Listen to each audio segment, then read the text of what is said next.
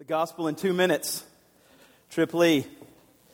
Awesome. If you have a Bible, you can open up to Acts chapter 10. We are in the book of Acts. We've been studying through the book of Acts for, a while.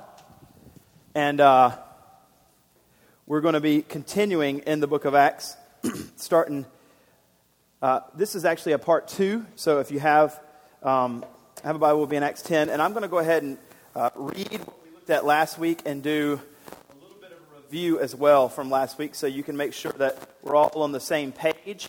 And then we'll keep going. And this is going to be part 2 of the sermon from last week. And then part 3 will be next week. So it's going to be a 3-parter because it's such a huge portion of the text. So I'll go ahead and tell you the whole portion. Go to the next slide for me, and you'll see the entire portion of Scripture, which this sermon, which is really in 3 parts, is going to do. You can see we're looking at Acts chapter 10, verse 1, all the way through 11:18. That entire section, all of chapter 10 and that first half of 11, is really one big, huge main point. And so we're looking at it in 3 successive weeks because there's... I don't think y'all want me to preach for 3 hours. So that's what we're doing. I'm going to go ahead and read, as I said, starting at 10 verses 1. And I'm going to read last week's stuff, which is 1 through 16. And then this week's sermon scriptures that we'll look at, which will be 17 down to 43. So you'll get the whole point of what's going on. But just to remind you of what's happening thus far, at chapter 10, verse 1, we're seeing a shift of something that God's doing. Whenever a couple weeks ago, when we were here, we're looking at starting at verse 32, and it says, "Now as Peter went here and there," the narrative switches. Luke stops talking about what's been happening before with Saul, and even before that with Philip and Stephen, and then after that he switched over to verse 32 to where he starts talking about Peter, and he talks about how Peter was prepared for ministry, starting at verse 32 down through 43, and the preparation that Peter was getting for ministry was God was saying, hey, now it's always been the house of God has been the Jewish family. We're expanding this out, and I want you to be ready for the fact that more people are going to be coming into the family of God, and it's not just going to be those who are Jewish, but Gentiles as well. People that are outside of your racial mindset, not outside of your racial comfort, are going to start coming into the family of God. And that's what chapter 10 is all about. It's the preparation for Peter to start sharing the gospel with the Gentiles. Hence, we get to be in the kingdom now. So look at 10:1, and we'll go ahead and see. We'll look at last week's verses, and we'll keep going. So at Caesarea, there was a man named Cornelius, a centurion of what was known as the Italian court, a devout man who feared God with his whole household, gave alms generously to the people, and prayed continually to God. So this is a man who had heard about the Jewish God, believed in the Jewish God, followed the Jewish ethic, believed that there was a true God. He was monotheistic, but had not heard of Jesus. So he was not a Christian, but certainly was monotheistic and a good guy. You can even see in 22 that he was an upright, God-fearing man, well spoken of by the Jewish community. All right, verse 3. "Now about the 9th hour of the day, he saw clearly in a vision, an angel of God come to him and say, 'Cornelius,' and he stared at him in terror, and he said, 'What is it, Lord?' And he said to him, 'Your prayers and your alms have ascended as a memorial to God.'" So he prayed all the time, he gave, and the Lord said those have ascended as a memorial to him. "Now send men to Joppa and bring one Simon who is called Peter. He's lodging with one Simon, a tanner, whose house is by the seaside." We saw that at verse 43 in chapter 9, where Simon Peter stayed with Simon the tanner. Verse 7, "The angel who spoke to him had departed, and he called the 2 of his servants, a devout soldier from among and those who attended, and having related everything, he sent them to Joppa." So Cornelius sent 3 of his men to Joppa to obey what the angel had said. Verse 9, "As that was happening, Peter was also being prepped as Cornelius was being prepped." Verse 9, "And the next day, as they were on their journey and approaching the city, Peter went on the housetop to pray about the 6th hour." And as we're reading this, we saw Peter loved the Lord. His vertical relationship with God, as we saw last week, was good. He loved the Lord with all his heart, soul, mind, and strength. He followed him. He had been restored. But his horizontal relationship with men, God still wanted to address.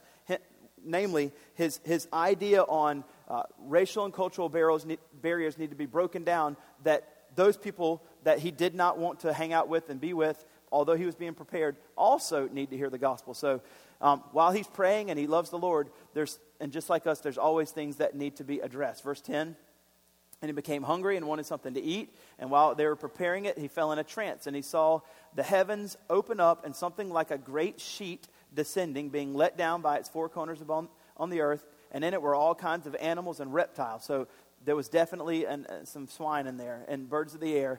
And there came a voice, "Rise, Peter, kill and eat." And Peter said, "By no means, Lord, for I have never eaten anything that is common or unclean." Try to feel the weight of this. You've never, ever done that before. You've never, ever eaten anything like that. You've always, in your entire life, always been told, this is terrible. Don't ever eat. It's like if someone came to a pastor and said, "Hey, get drunk and smoke a lot of marijuana," or something like that. He'd be like, "Never." It's not exactly like that, but the revulsion that the pastor would feel, you would think he would have, is the kind of revulsion he had. Now, they are different things. That's sinful, and eating food is not. But I want you to feel the weight of the revulsion that Peter had. And that's why he's like, "Never will I have anything like that." And then the voice came again a second time and said, this is where it got awesome. "What God has made clean, do not call common." And we realized last week he's not just talking about food. He's talking about those who are not like you. The Lord has declared them through the gospel, if they trust in Christ, clean. And so you can be their friend. You can associate with them. You should be around them. The multiple cultures that are being saved are huge trophies of God's grace put on display, not just here on earth, but in heaven as well, for us to celebrate. And so God has not made them common or unclean. And therefore, those of you who are in Christ here, you're not common. You're not unclean. The Lord has called you holy. The Lord has called you clean. In verse 16, this happened 3 times because there were 3 men, and the thing was taken up to heaven at once. Now, verse 17, that's where we are today. So let me go ahead and give you a little bit of review of what we saw, of what's going on here from last week. So there's 6 points that we're doing, and these 6 points that we're doing across these 3 sermons are just how someone is saved. How you got saved, how I got saved, how anybody gets saved. These 6 points are just how that happens. And so, but we're looking at it through the lens of diversity, through the lens of racial reconciliation, or through the lens of Peter's eyes, not Cornelius' eyes. As you read this, you would think this is about Cornelius getting saved, how Gentiles are getting saved. John Stott says this, and this is kind of the overarching thing that we're looking at and remembering as we're looking at 10 and 11. John Stott says this: "The principal subject of this chapter in verse 11 is not so much the conversion of Cornelius to Christianity, which is what we would think it would be, as much as it is the conversion from Peter from his deep-seated racial intolerance." So the point of this chapter is Peter is being converted away from deep-seated racial intolerance, which is why the title is Converting the Saint and the Sinner. So this is how sinners get saved, but it's also how saints like us, where we might not have deep-seated racial intolerance, but we still might have, and there was some controversy on this word, some naivete. You might be naivety or naivete. I had conversations with people, and both are correct. I looked it up. You can get tomato in this one, and it's either way. It's the truth. You can Google it later. Dictionary.com says naivete, and they're spelled different. So there. Anyway, converted away from. Now, we might not have deep-seated racial intolerance. We might not have that. However, we might have some naiveness, if you will, if that's not a word, towards the way that we think about cultures. We may not engage with them, and we're naive to the fact that we don't engage them. We just don't think about it. And so we're addressing. If there is deep-seated racial intolerance in your life, we're addressing that for sure. But we're also addressing for all of us that we might just have some thoughts about not hanging around with people. We just don't even think about it in order to do ministry. So here's the stages of the way God converts sinners. And as we're looking at it, it's also the way God converts us. The first thing we saw in verses 1 through 8 is how God prepares the ground of the unconverted. You can put up number 1. How God converts the ground of the unconverted person's heart. He works on Cornelius there. He knows that there's a God as a monotheist, but he doesn't know God completely, and so he begins preparing Cornelius' heart for salvation. He did the same thing when you were saved, and he'll do the same thing to the person you're going to share the gospel with. God's going to prepare their heart beforehand. That is good news. So that when you get there, it's not a blank slate that you're having to be like, "Oh man, I don't even know if I can share the gospel with them because they don't know anything." Good news. If God wants them to be converted, they have had their heart prepared already. When you go and share the gospel, it's good news to know that the Lord has already been working with them before you've ever talked to them, met with them, or anything. That gives me a whole lot more encouragement when I'm going to share the gospel to know, hey, well, that's just a microphone stand, but hey, before I tell you the gospel, the Lord has already done work on your heart so that when I share the gospel with you, you're ready to hear it. Or maybe you're not, but the good news is that the Lord is going to prepare your heart when you're ready to hear it. So the second thing we saw, which is verses 9 through 16, deals more with the saint, deals more with the messenger, is that God prepares the messenger for the task. So here in verses 9, you can put up number 2, God also in verses 9 through 16 prepares Peter for the task. That's good news for you. Not only is he preparing the person that's going to hear the gospel, he prepares you for the task. You are being prepared by the Holy Spirit continually, day by day, to be able to do this, to be able to tell people the good news of Christ, to be able to proclaim to them, as it says in verse 15, if you trust in Christ, God doesn't make you leave you as common or unclean, but he makes you holy. He makes you clean. He makes you special to him. He makes you part of his family. And then, as we keep going, we're going to see the next 2 points. So let's go ahead and look at verse 17. Now, while Peter was inwardly perplexed as to what the vision that he had seen might mean, behold, the men who were sent by Cornelius, having made inquiry for Simon's house, stood at the gate. So right after the trance, he wakes up, and then guess who's waiting on him? The people that God had sent, the 3 men. Standing there at the gate. Hey, we're here. We're supposed to be here. An angel said, come here. And then Peter, you can just imagine Peter's surprise where as soon as he wakes up, all of a sudden there's people there, and he's just like, God's doing something. This is amazing.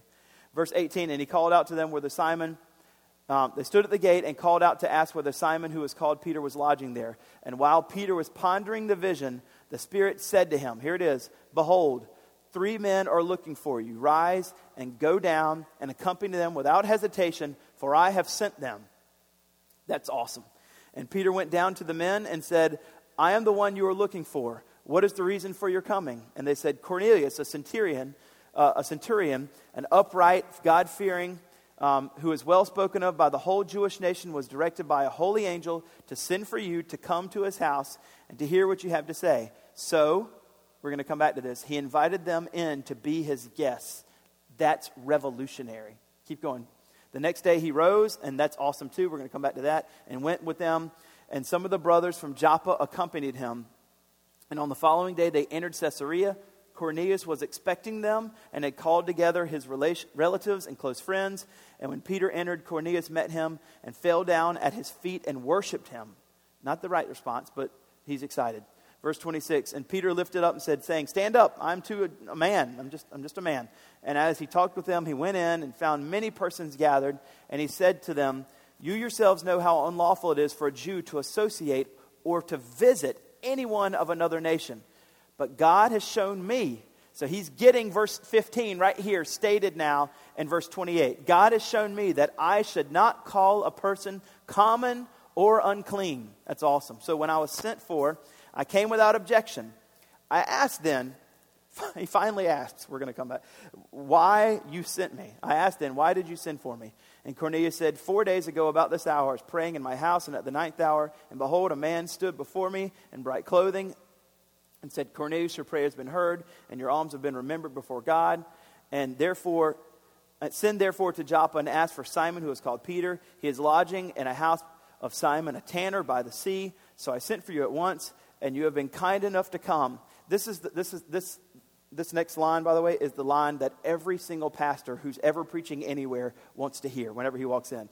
This. Now, therefore, we're all here in the presence of God to hear all that you have been commanded to say by the Lord. Like that's the best reception that any pastor could dream of. All right, so verse 34, it says, so Peter opened his mouth and said, truly, I understand that God shows no partiality, but in every nation, anyone who fears him and does what is right or does justice, or does what is acceptable to him. As for the word that he sent to Israel, preaching good news of peace through Christ, he is Lord of all. You yourselves know what happened throughout all Judea, beginning from Galilee after the baptism that John proclaimed, and how God anointed Jesus of Nazareth with the Holy Spirit and with power.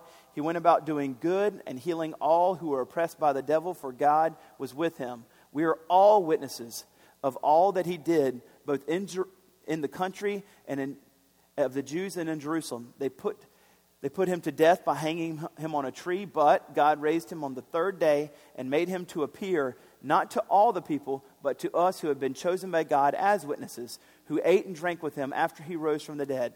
And he commanded us to preach to the people and to testify that he is the one appointed by God to be the judge of the living and the dead. To him, all the prophets bear witness that everyone who believes in him receives the forgiveness of sins through his name. Let's pray.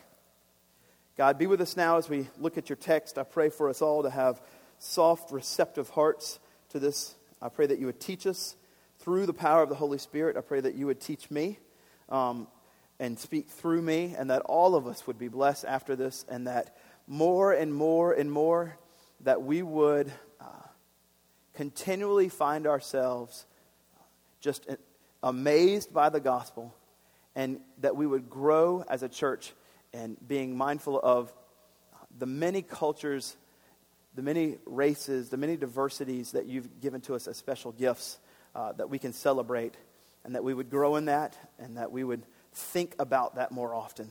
We pray this in Jesus' name. Amen.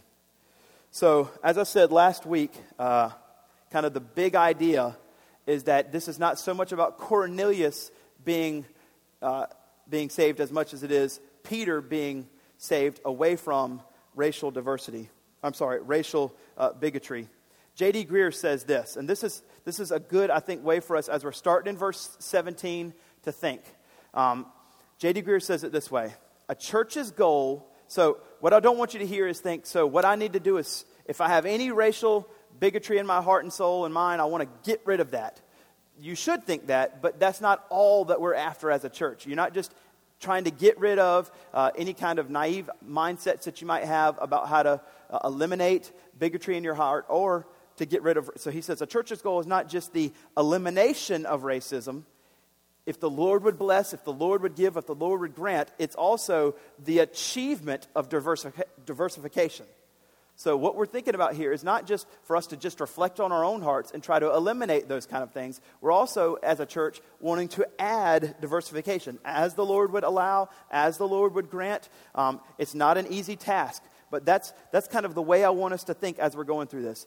God's vision to Peter was not stop being a racist, but also to embrace Cornelius and now to go and eat with him and go and worship with him. It's not just go to Cornelius and share the gospel with him and say, I hope you believe, and then go. Instead, look at some of the things he's doing.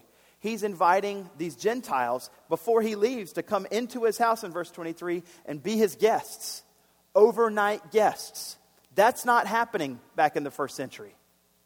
And then go to this other house and be their guests and eat with them. He even says that this isn't common. That you yourselves know how unlawful it is for a Jew to associate with or even to visit one another of another nation. That's what it says in verse 28. So when we're talking about racial diversity, we're not just addressing our hidden places in our hearts where we might have some racism, but we're also wanting to encourage us all to become friends of all, hanging out with all.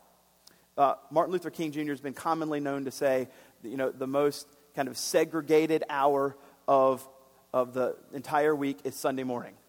And so, while that's good, my friend that I talked about last week, Jerome Gay, that came to our PhD class, he said something else that was really good. He said, while you want to have a diverse church on Sunday mornings, that's still not enough, right? Because after that's over, if everybody goes back throughout the rest of the week and hangs out with their cultures, you're still not achieving. You're just, for an hour, worshiping together. But what you really want is diverse in the church service, but as you go out, blending together of lives as you do lunch and dinners together, as you do sports together, as you hang out. You want to not just achieve diversification on just Sunday mornings, which we want. I mean, Lord willing, we want it.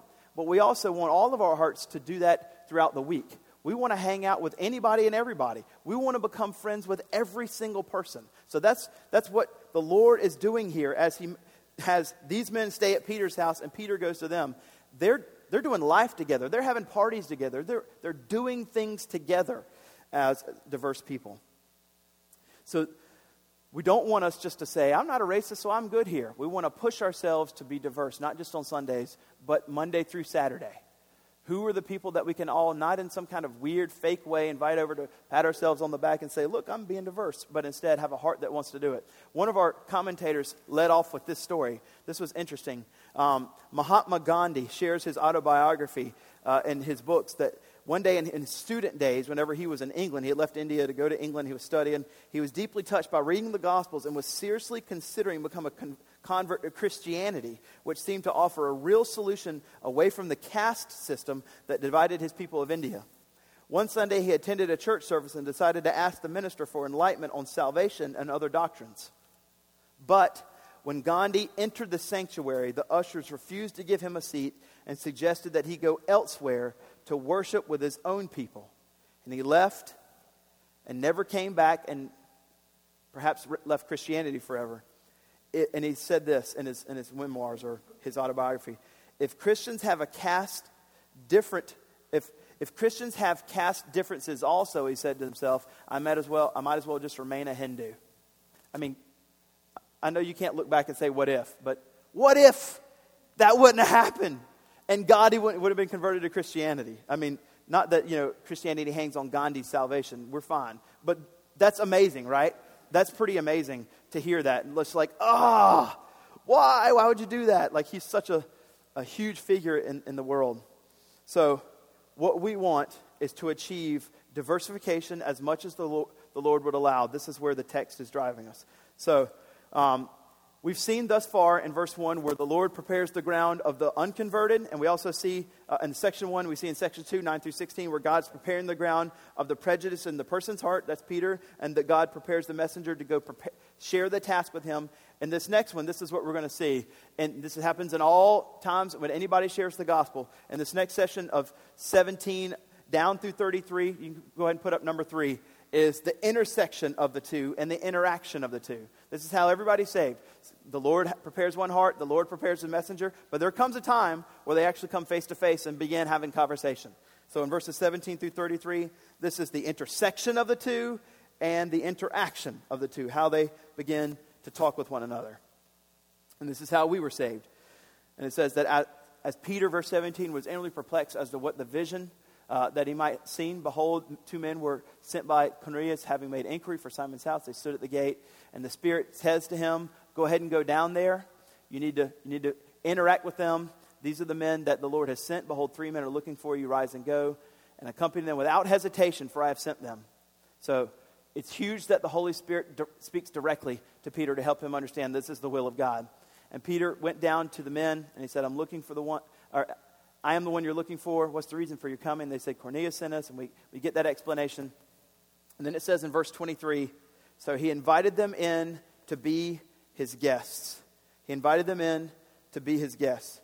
Peter invited these 3 men who were Gentiles, uncircumcised Gentiles, and gave them a night's lodging in his own house that he was staying at with Simon the tanner. He was already staying with Simon the tanner, but now the diversification that the Lord, I think, is driving us towards, he is beginning these practices himself. The Lord is moving Peter's heart. So he's not just looking at those that are different than him as people to evangelize. He's not just looking at them as people to make sure that I can sit by in church, but he's also now thinking of them as friends to be made. There's a huge transformation happening in the heart. Friends to be made. I'm not like them. I don't think like them. I don't have the same cultural background as them. There's lots of questions I have. And he doesn't just look at them as a project to do evangelism and then to go hang back in his own culture. Instead, it's people that he can make friends with them. He can hang out with them, get to know them, do life with them, invite them over, and let their kids play with each other, go over to their house, let their kids play, and then they play at their house. It's complete diversification is what Peter is being prepared for. And then it says, even this is where it's awesome, because for all of us who get nervous and scared in these kind of situations, Peter had the entire night to think on it. He could have, when it invited him in, they go back, and he wakes up the next morning, lays awake the whole night, staring at the wall like, what am I doing? I don't understand. I'm scared. This makes me nervous. I don't even know what to say. And the next morning be like, hey, guys, I've decided I'm going to stay here. I've changed my mind. I may send somebody else to go. But verse 23 continuing, B at least, it says the next day he rose and went with them. The next day, after a full night's sleep and thinking on it, he didn't bug out. He didn't change his mind. He didn't let his mind run away and get the best of him and figure out a way to either neglect the Lord's will or circumvent the Lord's will, but still kind of be obedient, right? He follows through with it the next day, and he goes with them to their city, knowing what he's going to do. And on the following day, they entered Caesarea, and Cornelius was expecting them, and he called all of his friends together and all of his close friends. So Peter enters this as a Jewish person, completely surrounded by people unlike him at all. And he's maybe feeling a little bit nervous, maybe feeling a little bit unsure. But even in those moments, still stays true to theological truth. And when Peter entered, Cornelius met him and fell down at his feet and worshiped him. And he tells him to stop. And John Stott says, if Cornelius' act of falling down before Peter was unbecoming, so too, according to Jewish tradition, was Peter's act of entering a Gentile home. So there's kind of two things that are unbecoming here. First, the theological incorrectness of Cornelius worshiping Peter. That's literally proskuneo. That's fall forward and kiss the ring. That's proskuneo worship that's happening here. And Peter says, no, stop. I'm just a guy. I'm just a man. There's nothing special about me. I'm just a man. And then also Peter stops him, but it's also some theological weirdness happening that Peter is entering his house. Both are, by Peter, kind of polar opposites being addressed. Stott says it this way: whether consciously or unconsciously, Peter had just now repudiated both extreme and opposite attitudes which human beings have adopted towards one another. He had come to see that it was entirely inappropriate either to worship somebody as if divine, which Cornelius had just tried to do, or reject somebody as if unclean, which he could have previously have done to Cornelius. So both of those polar opposites are addressed by Peter. He tells them not to worship, but he also willingly hangs out with Cornelius and all these people. Peter refused both to be treated by Cornelius as if he were a god and to treat Cornelius. Peter refused both to be treated by Cornelius as if he were a god, but also he refused to treat Cornelius as if he were a dog. So both of these polar opposites are being addressed. Don't worship me, I'm nothing great, but I am going to come here, and I'm just a man just like you, and hang out with you, and be here with you, and you've called me here, and be obedient to the Lord, and get to know you, and eat with you, and share the gospel with you. So this was literally an entire new world of Peter's to be able to share the gospel with. It says, and Peter lifted up and said, I'm just a man, verse 27. He talked with him when they went in, and he said, you yourselves know how unlawful it is for a Jew to associate or to even visit with someone of another nation. But here it is. Peter gets verse 15. This is where he understands that, hey, not only can I eat bacon, but it's okay for me to eat bacon. And just like that's fine, God in Christ, if you've trusted in him, no longer calls Gentiles or people that are different than me common or unclean, but Christ now calls you holy, clean, special, if you will, part of his family. And he says, God has shown me that I should not call any person common or unclean. So when I was sent for it, that's why I came without any objection. So he helps them understand that this whole new world's being opened up, and he's celebrating it. And this is an interesting thing. I want to ask some questions because an entire new world of Peter's has been opened up for him to be able to share the gospel with. So as we're looking at that, let's ask these questions. Is there, in your day-to-day interactions with people, an entire whole new world of people that you can also start sharing the gospel with? You know the answer to this. I don't know. But as you're going, just like he has this, an entire new world open up, do you think that there are people around you that you might have nothing in common with, except that you could share the gospel and become a whole new world of friends for you to hang out with? Do you want, and for them to be saved? Do you want this? Is this something that you want in your life? Do you want to be a part of something like this, much bigger than you, that you've never even thought of? Do you want to be the kind of person that reaches out to people, with people that might not necessarily share same common interests, but to be used by Christ to hang out with them and share the gospel? And let's say it this way: what if they're already Christians? Do you still want to hang out with them to realize that they have things that they can teach to you about your walk with Christ? Because we all have that mindset. We all have that mindset that people that are different to me can't share anything about Jesus with me. I'm the one that has the ability to share things about Jesus with them. I'm the theologically sound one. Well, maybe not all the time.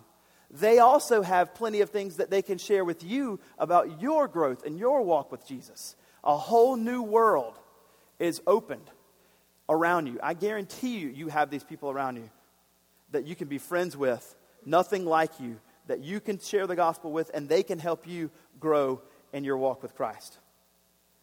Do you want that? Do you want to have, as it says, the intersection of the two and the interaction of the two? Because Jesus is converting, I should say, not just the sinner, but the saint. He's converting the saint. He's converting you and I to interact with people that we can also share the gospel with and learn and grow from. And this is where it gets awesome. Verse 29. So when I was sent for, I came without objection. Then he finally, this is amazing. He looks at Peter and he says, "Why did you send for me?" I think that's pretty amazing obedience. To have this measure of patience the entire way. Now, he did have the Holy Spirit kind of say to him, "Hey, I want you to go with them." That's a good thing. But still, all the way to there, he's been completely obedient. He's entering in the houses of people that he's had racial bigotry towards all the way up until him. And then he's trusted God and obedient this far. He's come this far, and to finally say, "Okay, why do you want me here?" I'm just trying to highlight his level of continual obedience. Even though he didn't know why he was there, he finally gets all the way there and says, "Why do you want me to be here?" And then they tell him. Cornelius said, 4 days, he tells him what happened. And he says, "I sent for you at once because you've been kind enough to come." And then verse 33, Cornelius is excited. He's like, "I know you did for me. I want to hear something that I need to hear. We're all here now in the presence of God to hear all that you've been commanded by the Lord." And so now he comes and he shares the gospel. Kent Hughes says it, though I kind of joke towards it. Kent Hughes says, "Few preachers have ever had a more receptive audience than the apostle had on that day." That's probably true. And they say, "We're ready. Tell us what you want us to hear." And then we get into verse 34. Verse 34. And this is section 4. This is how you're saved. This is how I was saved. This is how everybody's saved. God prepares their heart. God prepares us, the messenger. They finally interact. But this must happen. Number 4, put it up. Number 4 must happen is the messenger shares the gospel. Number 4, anytime now. Boom. There it is.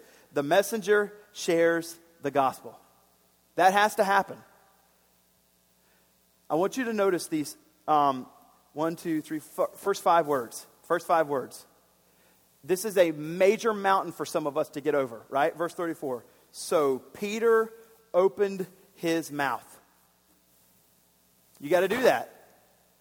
We are called to a lot of things. There's no doubt.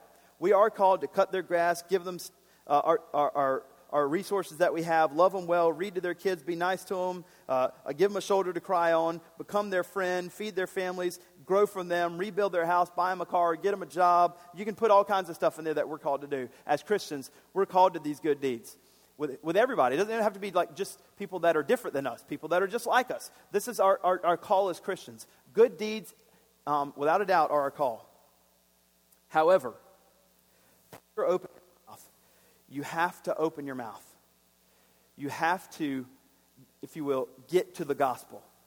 You have to become a gospel proclamator. Is that a word? Someone who proclaims the gospel. The way that people get saved is that we finally share the gospel with them. And this is what Peter's going to do.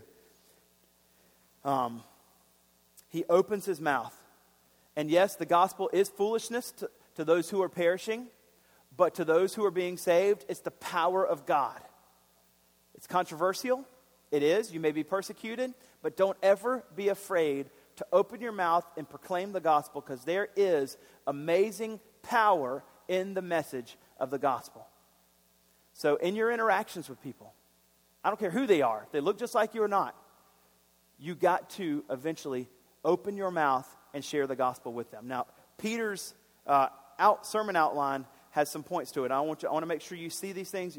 You can read through it and you can get it yourself. But I want you to make sure you see these the things that he says. There's 6 things in his little sermonette that he has where he proclaims the gospel. It may have been longer, and Luke may have just kind of shortened it up for us as he says what happens. But I want you to see, the first thing is this kind of personal statement that Peter, these won't be on the screen here, but there's this little personal statement that he gives regarding something he's learned. It's kind of the preface, if you will. The other 5 points are things that they need to learn, but the first thing that he prefaces is, here's what I've just learned. Coming thus far, and as I'm starting this sermon, I want to tell you what I've learned.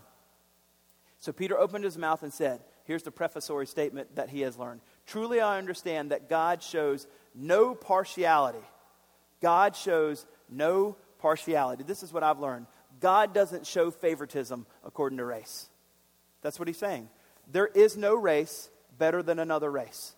I've learned that to this particular point. Peter helps them see there's no racial barrier for salvation. God doesn't show favoritism towards race, nor should I. God doesn't think one race is better than the other, nor should I. Also, God helps them see that there's no racial barrier to salvation. So since there's no racial barrier, that's why you see in verse 35, but in every nation, anyone who fears. In every nation, that's all of them. Panta ethne, that's all of them. Anyone, anybody. So there is no favoritism, and every single race now is invited in to, as it says, we'll see this in a second, but every nation who fears him, and this is encapsulating the belief and trust in God, and then it also says, and does what is right and acceptable to him, or those who fear him, trust in him, believe in him, and do righteousness, do justice, are justice doers. Those are the people that are acceptable to God. So, yes, you're saved by faith alone, but you're always saved in order to do good works, Ephesians 2:10. And that's kind of what's being said here. But the first thing that he says is this. I want everyone to understand what I've learned before I teach you some things that you need to learn. Because you've told me in verse 33, everybody's here. We believe that we're in the presence of the Lord. You're here, Peter, and we want you to share the gospel with us. Here's what I've learned. There's no racial barrier to salvation. And then he goes into the actual sermon outline. The first thing that he does, and this is a straight up gospel presentation. As we talk about, if you ever want to talk to somebody about the gospel, go to 1 Corinthians chapter 15, verses 1 through 6, and you can there's the gospel right there. This is also starting at verse 36 down to 40. Well, you can go to 43. You can go to 41 or 43, your preference. I would say to 43. But that's almost the same contents as 1 Corinthians 15, 1 through 6. But here it is. The first thing is the life and ministry of Jesus. He's going to preach the gospel. He's going to tell them about who Jesus was, his life and ministry. For as for the word that he sent to Israel, preaching good news of peace through Jesus Christ, he's Lord of all. He's Lord of all. You yourselves know what happened throughout all Judea, beginning from Galilee. And how after the baptism, John proclaimed how God anointed Jesus of Nazareth with the Holy Spirit and with power. And he went about doing good and healing all who were oppressed by the devil, for God was with him. And we are witnesses of all that he did, both in the country of the Jews and in Jerusalem. You can stop right there. That's kind of that second point. After he tells what he learns, he says, you called me here, and I understand that most of you are probably like Cornelius, as it says in verse 2 and 22. You're God-fearing men, you're monotheists, you believe in the God of Israel, but you don't know who Jesus is. You want to be saved, you invited me here to tell you the gospel. This is how you're saved. Jesus is God, and you need to know who he is in order to be saved. And so he talks about the life and ministry of Jesus, who he was, that he was born, that he was the Lord of all, that he is God, that God anointed him, as it says, Jesus of Nazareth with the Holy Spirit and with power. And he did all these good works, oppressed the devil, and we were all witnesses of everything that he did. First, you need to know about Jesus' life and ministry. And then the third thing in the sermon is right there in the end of verse 39. You have, this is what I've learned, Jesus' life and ministry. And the third one is Jesus' death. Verse 39b, they put him to death by hanging him on a tree. Stott says Peter was under no necessity to call the cross a tree, but he did it by design in order to indicate that Jesus was bearing in our place the curse or judgment of God for our sins. As it says in 1 Peter chapter 2, verse 24, where Peter writes something similar to this. If I can find 1 Peter chapter 2, it says this, verse 24. He himself bore our sins in his body on the tree, that we might die to sin and live to righteousness. By his wounds you have been healed, quoting Isaiah 53. And so Peter, as he proclaims the gospel, talks about Jesus' life. But after you talk about Jesus' life, because they don't know who he is, he talks about Jesus' death for them. And he uses the word tree, helping them understand that you were under the curse, and now Jesus has taken the curse for you. And by him dying on the cross, you don't have to be cursed. You don't have to be common. You don't have to be unclean. Instead, you can trust in Christ, bearing the curse and the weight of sin for you. And now you can be considered clean, or you will be washed. You will be made whole. You will be made holy. So the next thing after in his sermon is what he's learned, Jesus' life and ministry, and his death. And the fourth one now is Jesus' resurrection. Because if it's just that, then we're all still in our sins. As 1 Corinthians 15 says. But the resurrection gives us life. You can see it in verse 40 and 41. But God raised him on the third day and made him to appear, not to all people, but to us who have been chosen by God as witnesses, who ate and drank with him after he rose from the dead. The resurrection is absolutely crucial. It's absolutely crucial. Because Jesus has risen from the dead, we too have been raised with Christ and are now seated with him in the heavenlies. And so as he's proclaiming the gospel to them, they're understanding the way for me to know God is by Jesus' life and ministry, his death for me, and then the resurrection, which gives the proof and the power that now I have been saved and I can be saved completely. And then there's two other things that are crucial. So that's the gospel. We're going to get to the rest of how it plays out next week. But after he preaches the gospel, he tells them two things that are absolutely important. Verse 42, this is number 5 and 6 in his sermon outline. And he commanded us to preach to people and to testify that he is the one appointed by God to the judge of the living dead. So after you get saved, this isn't something that you just keep to yourself. After you understand what Jesus has done, now you also become a witness, as it says in Acts 1:8. You also go share the gospel. This is not something that when you get converted to, you're fine and you just chill till you go to heaven. I want you to know what you're signing up for. You're signing up for eternal life, and now you're also going to be like me to share the gospel. And after he tells them all this, the sixth thing is, to all the peoples bear witness that everyone who believes in him receives forgiveness of sins through his name. And then that's the sixth one, which is now, believe. Come to Christ today. Cornelius and all of you. I've told you what the gospel is. I've told you what it means.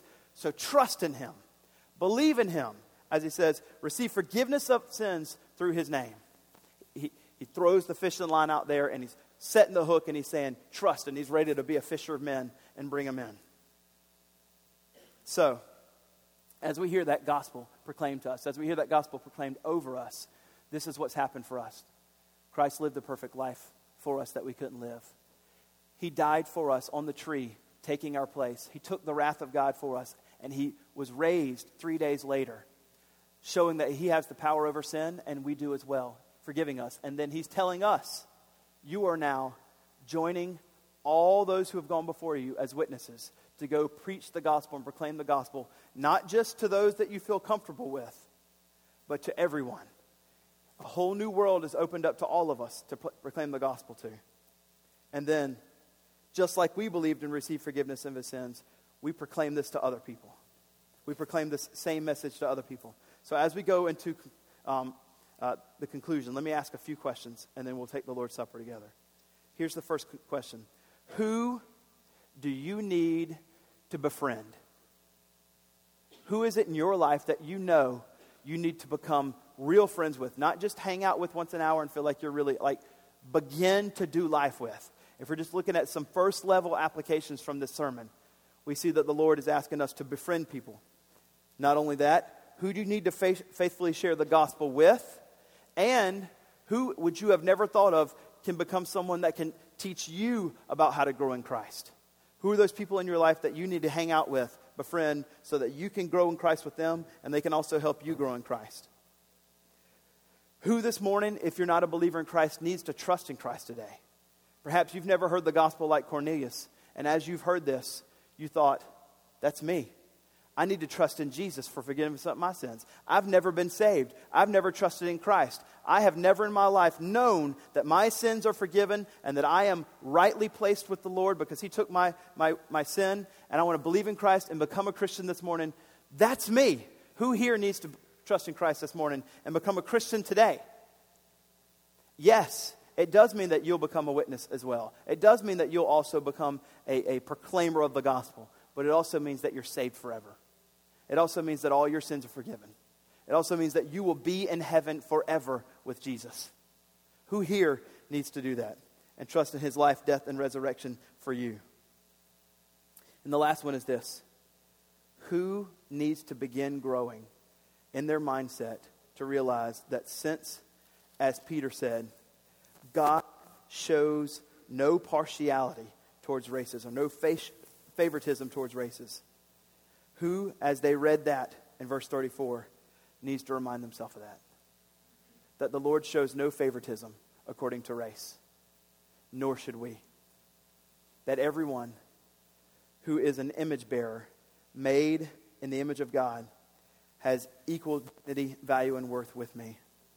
And since the Lord loves them, I need to love them and hang out with them and become their friend and grow with them as a believer in Christ. We're going to go into a time of Lord's Supper. We'll look at the rest of the text next week. We're going to go into a time of Lord's Supper where, as we take the Lord's Supper, we remember these very things that Peter proclaimed in his gospel. And this is crucial. I know I say this each week, but I want to make sure we understand. The gospel message is not something that we hear once as kind of like 1.0. And like, okay, I've got the gospel, 1.0. Now I need to graduate to 2.0 to the other spiritual things. What are the other things I need to learn about theology? The gospel is it. It's 1.0, 2.0, and 100.0. We never ever move away from the gospel. We all need to grow in our understanding of the gospel. And as we take the Lord's Supper, it is for us the reminder of what Christ has done for us. It's the gospel being proclaimed to us by the word to remind us this is what the Lord has done. Each week we come in here to hear that Jesus lived a perfect life for us, to hear that He died for us, to hear that He was resurrected, and therefore we are. And so those sins which we think so easily entangle us have all been paid for, and now God doesn't see us as uncommon. God doesn't see us as unclean, but now He sees or as common or as unclean. Instead, He sees us as holy, and we need to remind ourselves of this every single week. We need to have that every 7 days proclaimed to us through the sermon and through the supper so that we can be sent out again, if you will, gospelized, to know who we are, to have the good news proclaimed to us. And we never move away from that. Like Stott says in the cross of Christ, once we come to the cross, we never move away from the foot of the cross. We stay there the rest of our life, continually reminding us of what Christ has done for us. That's how we have true victory in this life. And so we take the Lord's Supper to do that. As we come each week, we take the body, the bread, and we remember that His body was broken for us, and we take the cup representing the blood, that His blood was shed for us.